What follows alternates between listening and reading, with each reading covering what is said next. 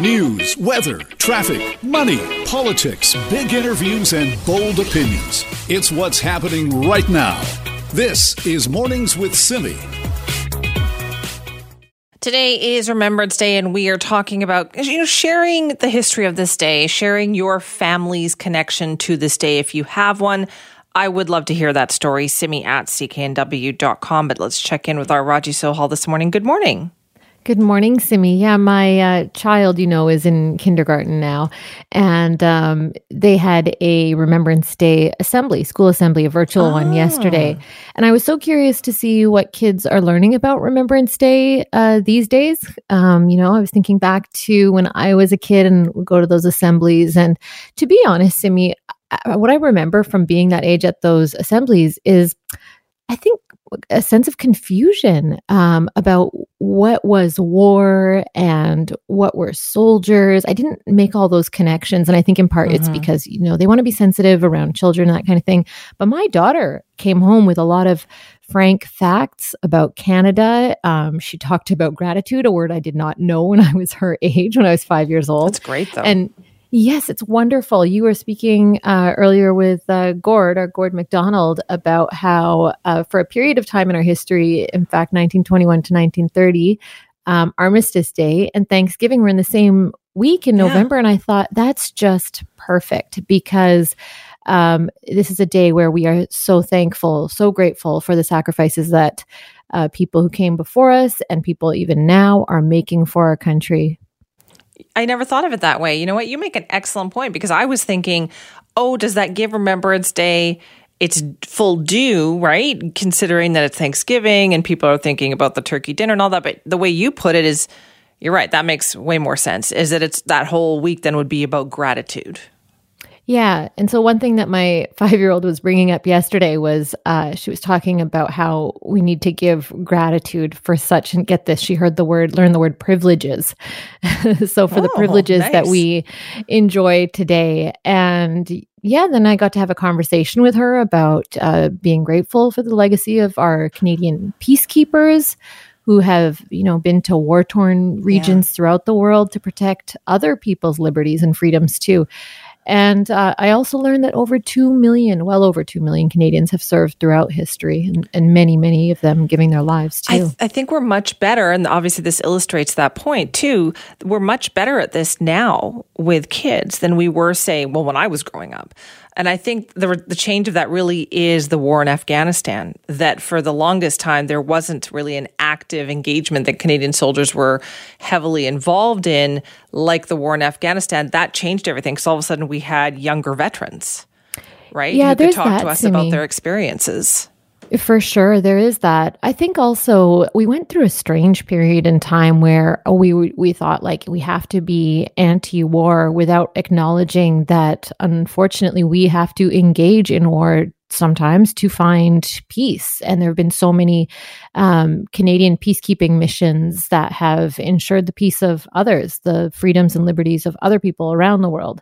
When I was a little kid, I was made aware that my now late grandfather, Chan Singh Sohal, served the British in the Second World War. But it was very hard, I remember as a kid, to get him to say anything about it. Yeah, so true.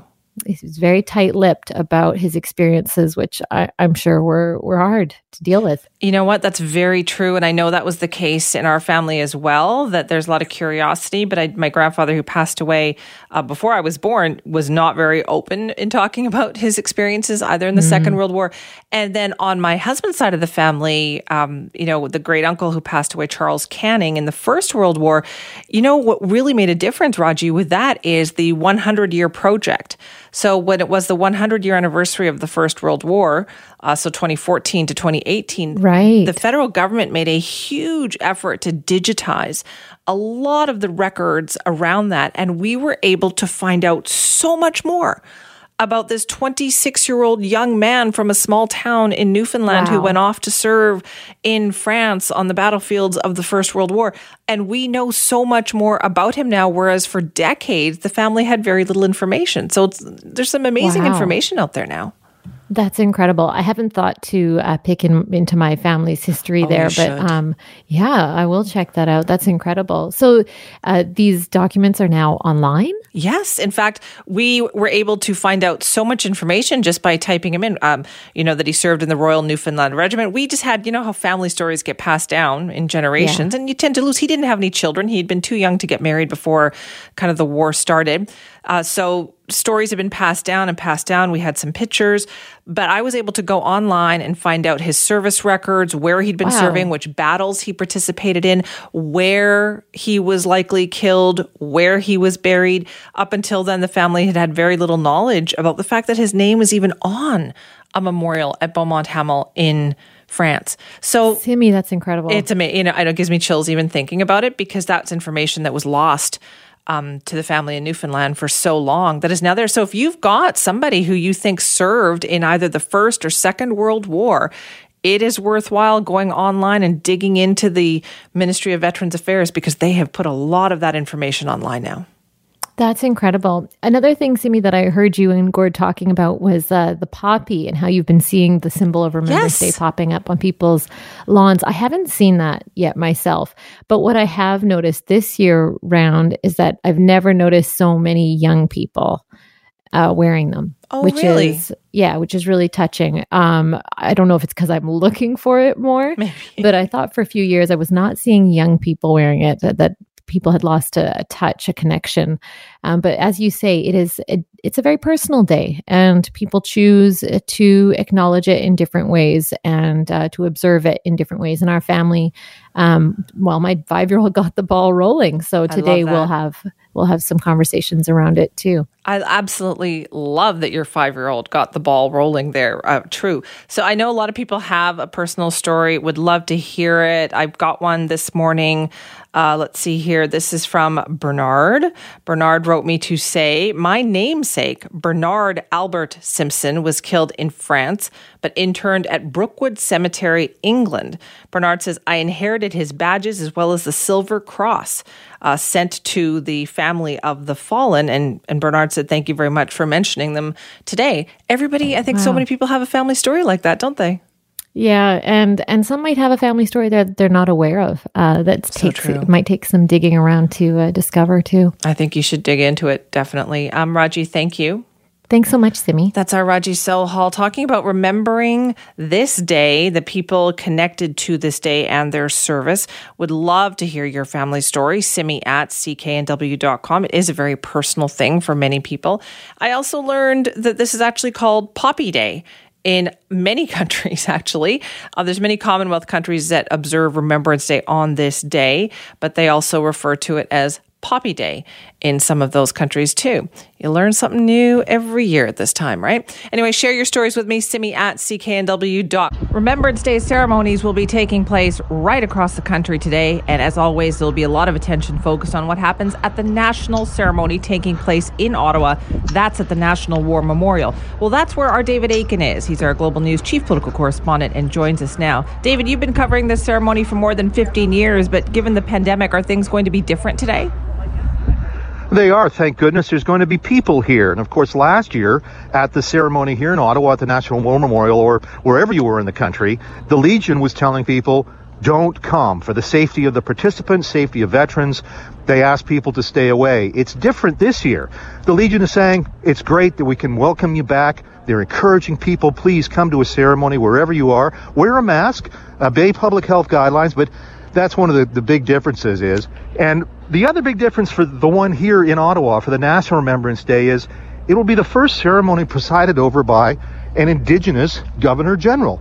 Governor General Mary May Simon, who, of course, is our Commander-in-Chief of the Armed Forces, and Governor General plays a very important role in that sense.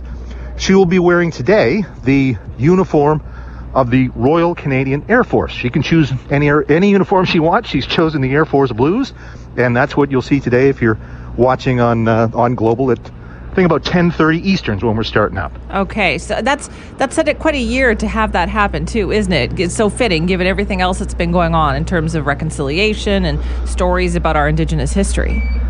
I think so, and there's been an increasing focus within the armed forces itself to encourage more Indigenous Canadians to sign up, to join the forces. They've had a very active recruiting campaign in that sense. It's not been the most successful so far. Only about 2.5% of our current servicemen and women are Indigenous Canadians, and that compares to a population in the country of 5% of our population is Indigenous. So the presence, the continuing presence of Indigenous veterans and Indigenous servicemen and women, that's important for the current Canadian Armed Forces, which is trying to develop and becoming more and more diverse. Okay, so you mentioned the ceremony starts 10:30 Eastern, 7:30 Pacific. What can we expect to see? What's going to happen? It's going to take very much sort of the traditional role. The first thing I got to tell you is weather this year is going to be fantastic. There's no wind. Good. It's sunny here in Ottawa today. 4 degrees is, I think, the temperature. So I brought a parka, but I don't think I'm going to have to break that out, which is good news. Everything gets underway, really, the action, about 10:45 Eastern. And you'll see the Prime Minister and his wife arrive. They're the first dignitaries. The second dignitary to arrive will be the Silver Cross Mother, and her name is José Simard. Of course, the Silver Cross Mother represents all those who lost a son or daughter or a spouse in service. And José Simard lost her daughter, Karine Blay, in Afghanistan. Karine Blay was a trooper, and an IED went off underneath the vehicle she was in, and she lost her life in service there. So José Simard is the second last dignitary to arrive, and then Governor General Simon arrives. We get things going with O Canada. You'll hear the last post played, and then there will be the moment of silence, which will end precisely at the 11th hour of the 11th day of the 11th month. That, of course, is the moment when the First World War, the war to end all wars, ended in 1918. So that's the significance, of course, of that time of the day. We'll see wherever you are in the country, you may see some Royal Canadian Air Force planes fly over. They've got some planes dispatched to ceremonies all across the country. I think there's some in ceremonies in Vancouver. Here in Ottawa, it will be CF-18s that have flown all the way from Bagotville, Quebec. They'll do a flyover. And then one of the most moving things, if you watch this ceremony, is at the end of it, all the people here, all participants, we hope there's thousands of people here. There usually is when you're allowed to come.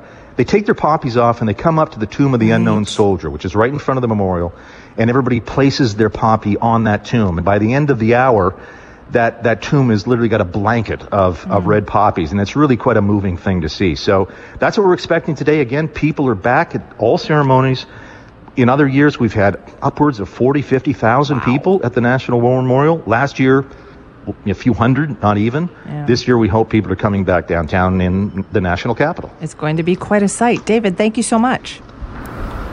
You're welcome. It wouldn't really be a Remembrance Day, would it, if we didn't actually talk to a veteran who has served and what this day means to them. So joining us on the show this morning is Craig Thompson, a veteran, first Vice President of BC Yukon Command of the Royal Canadian Legion. Thank you so much for joining us this morning. Thank you very much for having me. Will you be participating in some ceremonies today? I will. As a matter of fact, I will be conducting the ceremony in Kamloops. Ah, okay. So is that going to be an in-person ceremony today, Craig? We are, yes. We are allowed 100 people outdoors at our cenotaph, and that's exactly what we're having. We are keeping it primarily to veterans because we normally in Kamloops we'll get about 5,000 people come out for our ceremonies, but that is just not practical today. So we're limiting it to veterans only, and we'll go from there. Okay, it sounds good. So how long have you been participating in this? How long have you been doing this? Oh, well, I've been a member of the Royal Canadian Legion for almost 50 years. I've only missed 2 Remembrance Day ceremonies in my whole career. So long time. Yeah, what does it mean to you, Craig? How does that make you feel when you go there? And I know this year you won't see the 5,000 people, but boy, when you do see that must feel good. It does, because what it shows is that the people in the community actually care enough and respect their veterans enough to come out. Usually in Kamloops, it's a nice chilly morning, to come out and be there to support the ceremony and to support the veterans in the community. It's really nice to see that. Yeah, have you talked to other veterans about that? Do they feel similar? This is an important day for you? Yeah, they do. I mean, all veterans take Remembrance Day very, very seriously. no matter how long they served, whether they served a full career of 30-plus years or if they only spent a couple of years in the service, all veterans seem to really relish around Remembrance Day. It's a good day to meet old comrades, and it's a day to show respect for those that have gone before us, and in some cases, those that we fought alongside who didn't come back. Craig, it sounds almost like it's a bittersweet day, doesn't it? Because you are sharing memories, you know you're not alone, but on the other hand, some of those memories are not good memories. Yes, but we can't let those memories fade, whether they're good or bad. That's the whole issue of Remembrance Day, is remembering what Canadians did for the freedoms that we have today, the freedom to assemble, the freedom to protest, the freedoms to blockade roadways. Those are all freedoms that came at the expense of the veterans who fought for this country and continue to stand up and serve this country. Do you think that we do a good job in commemorating Remembrance Day? I think we do. Certainly the veterans do a good job in coming out and honoring those that went before.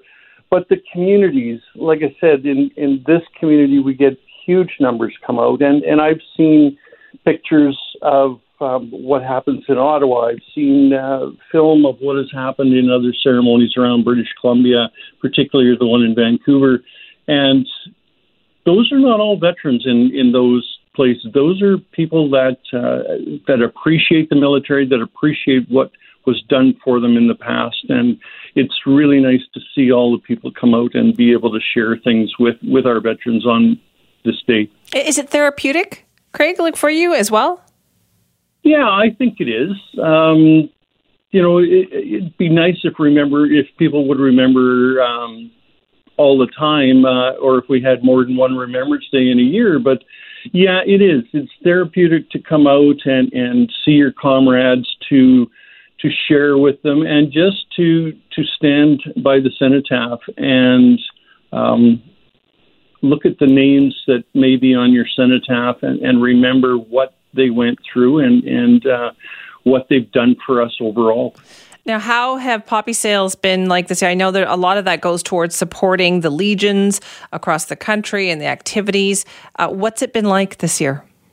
Well, it doesn't go to supporting legions, Simi. I need to correct you on that. Poppy sales are trust funds held by the Royal Canadian Legion and used only for specific purposes, primarily concerned with veterans and their families. Poppy sales do not help pay the bills at a local legion. Poppy sales and donations are used only for veterans programs, such as housing, service dogs, and things like that. So it's important then. So how have sales been? Well, we won't really know until after the weekend. Once we start collecting all of the poppy boxes around in the different communities. But I'm going to have to say that in my area, it's a little bit slower than usual. And there was a news report a few days ago with showing how many people were not wearing poppies. And I paid attention around here, and I found the same thing here, is that there's not as many people wearing a poppy this year as we normally see. And I'm not sure what the reason for that is. But, if you haven't been wearing a poppy, please put one on today, at least today, and show that respect for our veterans. And I know that I don't think you're alone on that one. I've been hearing that actually from a number of different places, just not seeing as many people wear them. Let me ask you, Craig, the tradition is as well that if you go to a ceremony, you leave your poppy at the cenotaph there. Is that right? Well, a lot of people do that, yes. That's quite popular. It depends on where you are and the service you're doing yourself. But yes, a lot of people leave poppies on the cenotaph. And I would like to just say here, Simi, that this year marks the 100th anniversary of the Poppy of Remembrance in Canada. So, this year it's kind of even more important to put a poppy on because it is the 100th anniversary. And there's still time to do that. Craig, thank you so much for joining us, and best of luck with the ceremony today. Thank you, Simi, for having me, and thanks very much for bringing the veterans forward today. Anything that we can do to help. That is Craig Thompson, a veteran, first Vice President of BC Yukon Command of the Royal Canadian Legion. He is in Kamloops, as you heard him say. And he said he has noticed that not as many people are wearing poppies.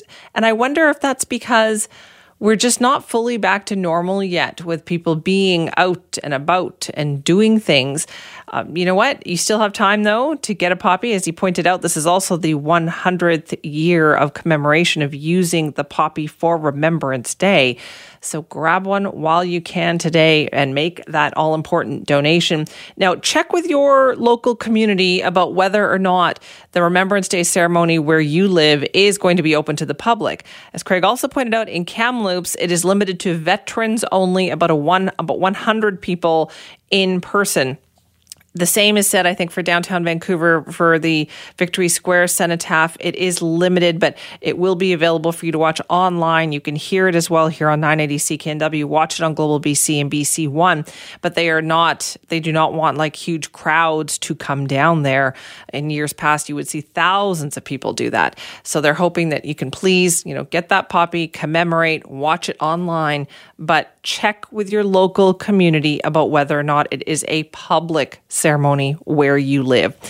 Up next on the show, we are going to talk about this really interesting story that is developing within police departments. Could a bidding war for experienced police officers negatively impact police forces in BC? We will find out what the president of the National Police Federation has to say about that coming up next.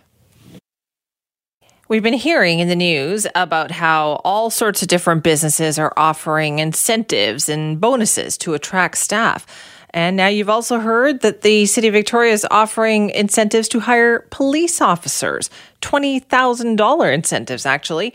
And they're actually hoping to get this new crop of officers on patrol quickly because they are specifically recruiting experienced officers, as opposed to training new recruits, which could take a lot longer to get those recruits on the streets up and running. So in Victoria, they've said that this offer is limited to the next 12 police officers that they hire. According to Victoria Police Chief Del Manick, they are currently short about 35 officers. They've had a number of recent retirements, and they've got some challenges that officers are facing in that city. What does this mean, though, for other police departments? Is there a competition now going on for experienced officers here in BC? Joining us now is Brian Sauvé, President of the National Police Federation. Thank you for joining us. Oh, thank you for having us, Simi. Good morning. Good morning. Brian, have you heard of something like this happening before?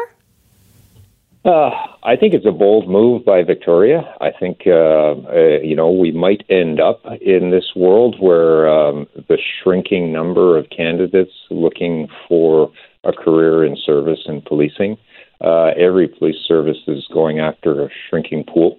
And that really speaks to the leadership of police organizations as well as police associations to put some shine back on that career, which really is a fantastic opportunity for a lot of folks in Canada. So is this something that is going on everywhere, like across the country? I think, yes. I mean, we have seen it within the RCMP. We've seen it across the country where the pool of people who want to become police officers has been decreasing, and we're all chasing the same shrinking number. So in the end, 4, 5, 10 years down the road, you will end up with fewer experienced police officers on the road just because we can't attract. So it sounds like that same kind of labor shortage, Brian, that so many industries are facing right now is the same when it comes to police departments. Definitely. So what about here in BC, though? Are there unique circumstances here? We've talked a lot about the Surrey Police Service, hiring a lot of officers. Do you think that's going to make the situation more challenging? Well, in Surrey, it's, they have a unique challenge there because they're trying to create a brand new police service and attract basically 800 new police officers. Whether they try to bring over laterals experienced from other police agencies, that just compounds the problem for Vancouver or Delta or Port Moody or even Victoria. Massive uphill battle for Surrey or any police service that's trying to maintain service levels at the ground level. We also know that, they call it that silver tsunami, right? You've got officers that are aging out here too. So are retirement's going to be a big issue?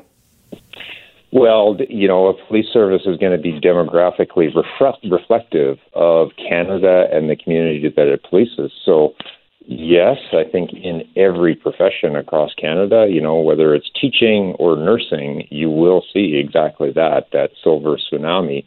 So it just begs the point even further that how do we globally make policing more attractive as a career of choice? How do we do that?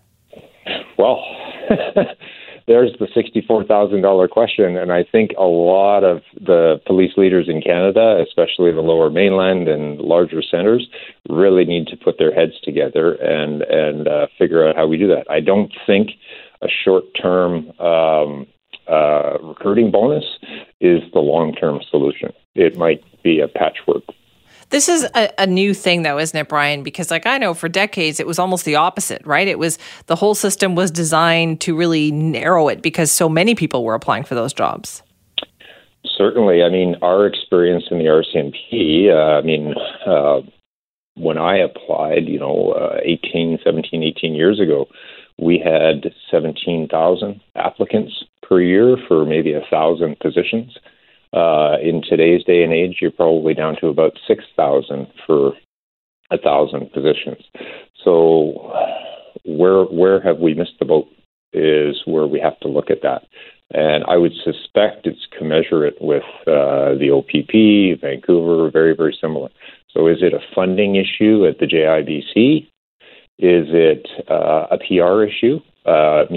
Traditionally, police services haven't done a fantastic job communicating the successes and the good news that they do. Yeah, that's very true. Maybe we need to look at it from that side of the coin to really shine those buttons on the uniform more. You raise a good point when it comes to recruiting, too. I know a number of young people who've gone to a recruiting session for different police departments, and they all come away saying, no thanks. Does the message, do you think, need to change as well? Is that they're still recruiting the same way they recruited, 20 years ago? And that's exactly where we're going is at least from our perspective, we're trying to bring a different lens to policing and shining the positive light of everything that they do, cram the cruisers, food banks, and community outreach, all of those really outstanding stories that happen 99.9% of the time. So is that where the actual profession of policing needs to go, is to change that narrative, if you will, of what it means to be a police officer in 2021 and beyond. Is it possible to train more people too? Definitely. You've seen us ask for the province of BC for increased funding for training, increased resources for the mental health issues. When you talk about the exposure in the public safety field, whether it's nursing, paramedics, firefighters, or police officers to traumatic events, those have a long-lasting effect. We need to do preventative measures and have the treatments in place so that should they be exposed to that, they have the resilience to get back to work. So make the job more attractive. Exactly. So do you think that'll work? Is it time to also perhaps go into the universities, go into the colleges, talk directly to people, try to recruit them? Well, I think a lot of police services do that, from job fairs and such at universities, graduation weeks, colleges and such. But, maybe it's the message and how we deliver that message of what a career in ex-police service is going to give you and how satisfying it can be.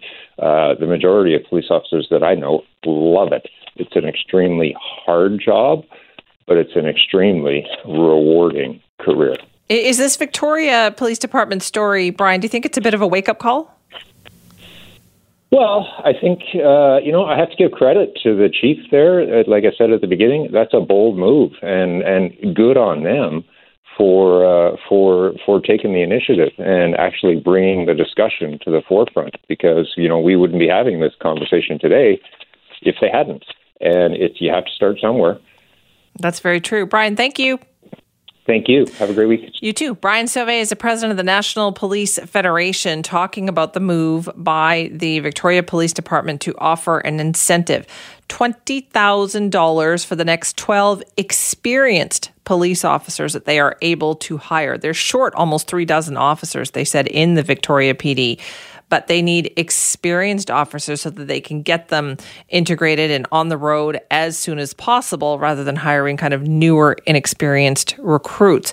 This is a challenge that many police departments are going to be facing in the years ahead. And you've got the Surrey Police Service hiring officers too. So is it just that policing has become less of an option, career option for people out there? I mean, it used to be so competitive. It used to be so hard to get a coveted job with a police department. What has changed about that? Do people just look elsewhere? Well, I'm sure there'd be a lot of discussion about that for sure. Raji Sohal is back with us this morning to talk about this announcement that the City of Surrey and UBC have made recently. It's a huge investment in the future of North Surrey. Good morning, Raji. Good morning, Simi. Yeah, huge is right. UBC has spent $70 million on 135,000 square foot property at the southeast corner of King George Boulevard and Fraser Highway, where there's currently a community church. And its neighbors there would be the King George SkyTrain station, which would be excellent for commuting students and staff. And then, of course, immediately adjacent is also the Surrey Memorial Hospital and a cancer clinic, which all of this would matter if UBC intends to use that area for clinical settings for health and things like that. And the announcement, it created a splash, but there weren't a lot of details and not lots of info afterwards. So I wanted to follow up, and I checked in with the North Surrey Wally MLA, Bruce Ralston, and he said that UBC has purchased this property as a revenue generator. So it's going to be a combination of residential and commercial space that is going to be used to generate revenue to build some other facilities too. We don't know exactly what those facilities will be, but like I said, there's a good chance some of it's going to be clinical and medical related. But how did $70 million just appear for this purchase? Here's Mr. Ralston. The property was purchased by the UBC Property Endowment Fund. They have just given their location on the endowment lands and some of the development that they've done over the last 25 years, the residential development more on the south side of the campus. They have a fund which provides a flow of revenue to the university. Well, I think it's around about 50% of their operating revenue comes from the provincial government, and 50% is generated internally from their other sources of revenue. So because they're the first university in British Columbia, and they've been around for slightly more than a century, they've had an opportunity to build that financial infrastructure. And so that gives them more discretion to make purchases like this. This has been a long time coming, especially after SFU Surrey popped up. Well, the MLA for North Surrey, Bruce Ralston, told me it's likely that, again, the immediately adjacent hospital, because of that there is going to be some clinical work going on there. We also know that there's going to be a new cancer clinic going up in Cloverdale that he talked to me about. But the purpose of the property isn't totally clear. No official word on that from UBC. There's going to be a public process now, Simi, where they receive submissions and then an internal planning process. No word whatsoever on when they'll be breaking ground. It's still going to be a ways off. But Mr. Ralston says that the location is everything, and that's because Surrey itself is booming and it's transforming. Surrey is undergoing a transformation from, I think, what you might call a traditional suburb to really a second city center. Increasingly, there's the downtown in Vancouver, and increasingly there's a downtown in Surrey. And it really will be and continues to be the hub for the Valley. In 2019, as a government, we announced our intention to promote the city of Surrey as a second Lower Mainland downtown and drive and build an innovation corridor that extends up the valley. So I think in the sense of a regional plan, downtown Surrey, North Surrey, is really pivotal for the growth of the region and, in my view, for the growth of the province. And in many ways, Surrey represents what's best about British Columbia and indeed about Canada. We welcome people from everywhere. We integrate them. We have a bustling, thriving, growing economy and a very strong, interesting, diverse community. Yeah, Simi, SFU Surrey has done wonders for the area. Now, they've got the architecture there is just beautiful. It's stunning. The area right immediately around SFU Surrey is fantastic, and it's just done wonders for the city. But still, what you see on the streets in some parts of Surrey, including right where the UBC property is a rough area. Mr. Ralston talks about that in my interview with him. Simon Fraser is well established in the city centre. The City Hall has a precinct around it, and Simon Fraser University and the City Hall are working together in developing that sub-region or that precinct, I think is the way they refer to it. So yes, there are challenges here in North Surrey. We're in the middle of not only a COVID pandemic, but a drug overdose pandemic, a second health emergency, and that is reflected in what you see on the streets in Surrey. Although, in my experience, things have got better over the last while. Certainly, the impact of COVID has driven many things in the reverse direction, but things are beginning to get better. The government has invested in several important housing projects. There's one, Peterson Place on King George and about, it's 111th, 112th, which is, I think it's a number of units for people that might otherwise be living on the street. The government bought I think it's a travel lodge over on 104th, just west of 140th and just south of Our Lady of Good Counsel church property there. Again, there's 70 units which will be targeted for people who might otherwise be out on the street. The government is also building in Guildford, further down 104th at 148th, a building right beside the Superstore. Raji, stories like this are so important. You and I both grew up in Surrey, and we've seen the changes there, right? Woo, I lots know. of changes. And I think sometimes people hear stories like this in the news, and maybe they don't realize, they think, it's just another announcement from the government. But it's not. I just wanted to tell this story. About 30 years ago, I was a reporter at the Surrey Leader newspaper. So it's now the Surrey Now Leader. And at the time, one of my assignments during that time was to go to the public hearings, believe it or not, for the neighborhood plan for Surrey City Centre. So I know I'm really dating myself with this story. And I remember going to these hearings and coming back and writing up the stories, and we talk about them in the office, and we thought, boy, is Surrey Council crazy? Because they were talking about developing a downtown Surrey core, vibrant, thriving community where at that time there was a Safeway and and just just parking lots essentially. And we thought, we just don't see it. We don't see it. This seems ridiculous. But that's the area that you're talking about right now, where the SFU is, where the new City Hall is. And it took, 20 plus years to make it happen. But it just speaks to how important these neighborhood plans are. People think they aren't, but they are.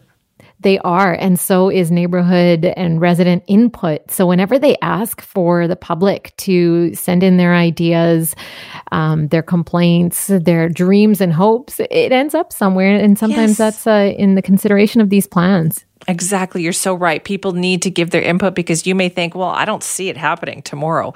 It's not about tomorrow. It's about 5, 10, 15 years from now. And that's why this, I think, UBC investment is so significant too. Raji, thank you for that. Thanks, Simi. Oh, great story about what's happening there out in Surrey. If you want to weigh in, Simi at cknw.com. Well, here's a good news story for you. Health Canada is funding special schooling for service dog trainers so they can teach the dogs to help veterans with post-traumatic stress disorder. So this is an online training course. It's going to be funded by the Department's Substance Use and Addictions Program. And they essentially want to make more dogs available to be able to help veterans with PTSD. This sounds amazing. Well, Professor Colleen Dell is an expert in animal-assisted interventions at the University of Saskatchewan and headed the team that helped design this toolkit. And she joins us now on the show. Thank you for being here. Hi, thanks so much for having me. Tell me about your research into this. What kind of a difference can these type of service dogs make? The research is growing and we're learning more every day. If you ask veterans, they could tell you exactly how the dogs support them. So we're really lucky to try and capture that with an empirical lens now. And it's things like waking them up from a nightmare, even getting them outside to be more physically active. Some of them reconnect with hobbies that they had because now they have an ability to leave the house, whereas before, as part of their PTSD symptoms, they were really isolating. And the dogs really do things like keep them present because animals are really good at that. They keep us present and in the moment. Right? And that's how do you train a dog to do that, though? Yeah, and that's not my expertise area. This is why we're working with the service dog organizations.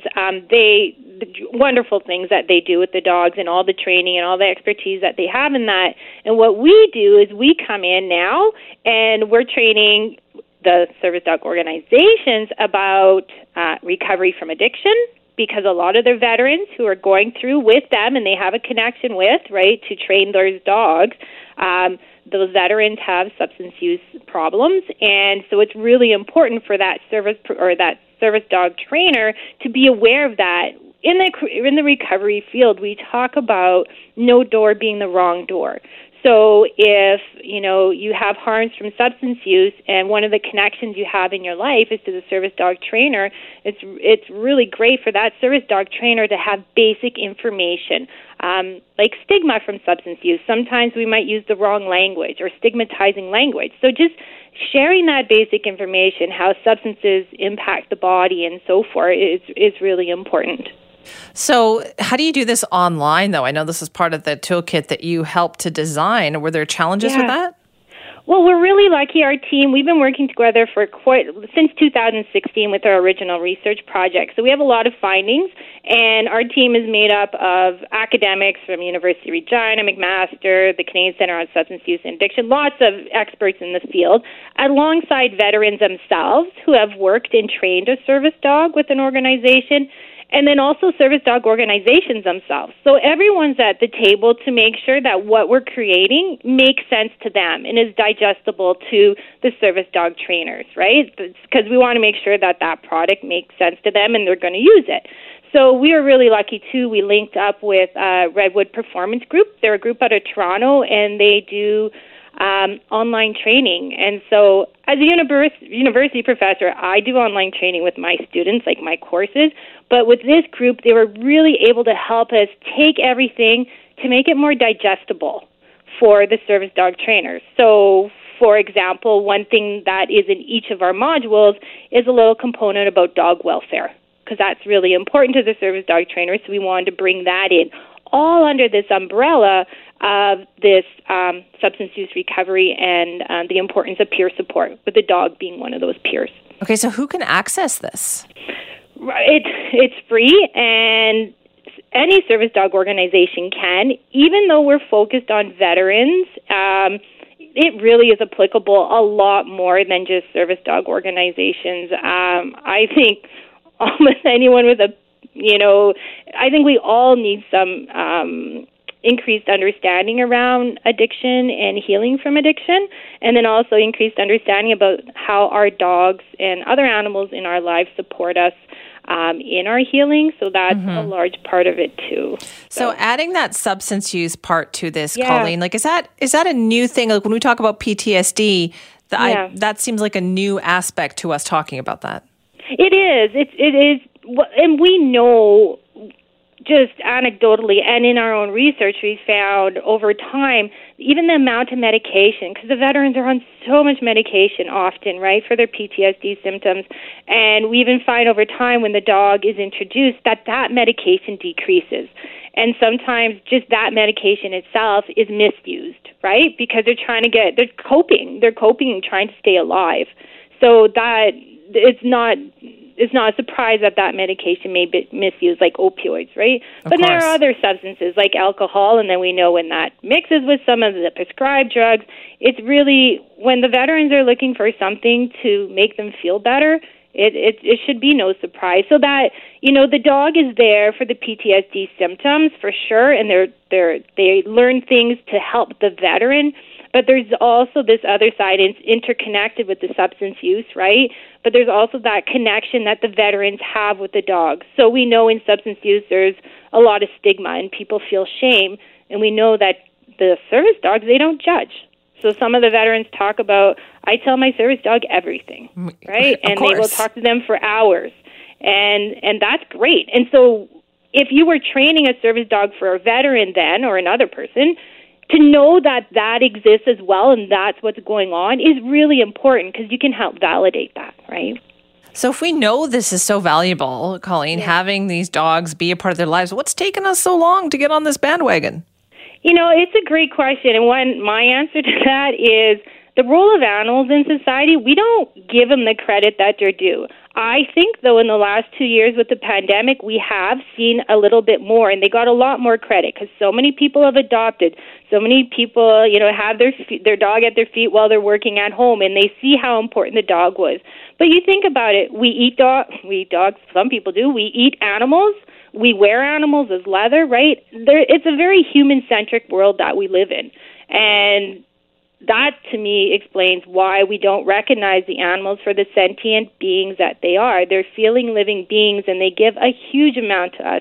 And we give back to them, too, right? Dogs have been domesticated for a long time. There's a really reciprocal relationship there. So in that context, I'm not surprised. But I'm also really hopeful because, again, through the pandemic, there's been a shift. There's definitely been a shift. I think so too. So then is there more of a desire, is there a lot of demand for this then to provide these dogs to veterans? There is a demand for sure. There absolutely is. And I know in Canada it's just emerging in how you train a dog, what are the standards across the provinces. I know BC has their own standards, Nova Scotia does. So everyone really needs to get on the same page around that, and that's going to propel the field forward.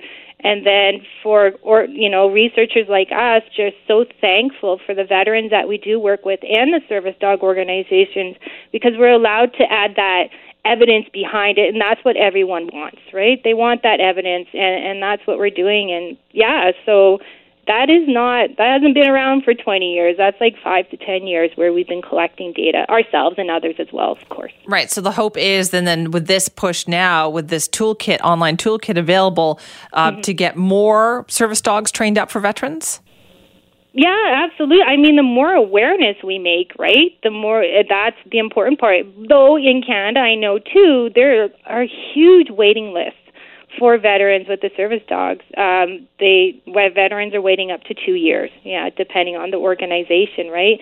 And that's really hard. And you think about someone with the substance use issue as well, and that we always say if someone needs help, they need it today, right? And oftentimes with the service dogs, it's kind of like the last resort because everything else hasn't worked. So someone's like, hey, why don't you try a dog, right? Wow. When in reality, we should be doing that way more upstream, or even just sharing information about how animals in our own lives can be helpful to us, right? Yeah. And that's just usually not a discussion that's happening. Well, hopefully it'll happen more now. Colleen, thank you so much for your time.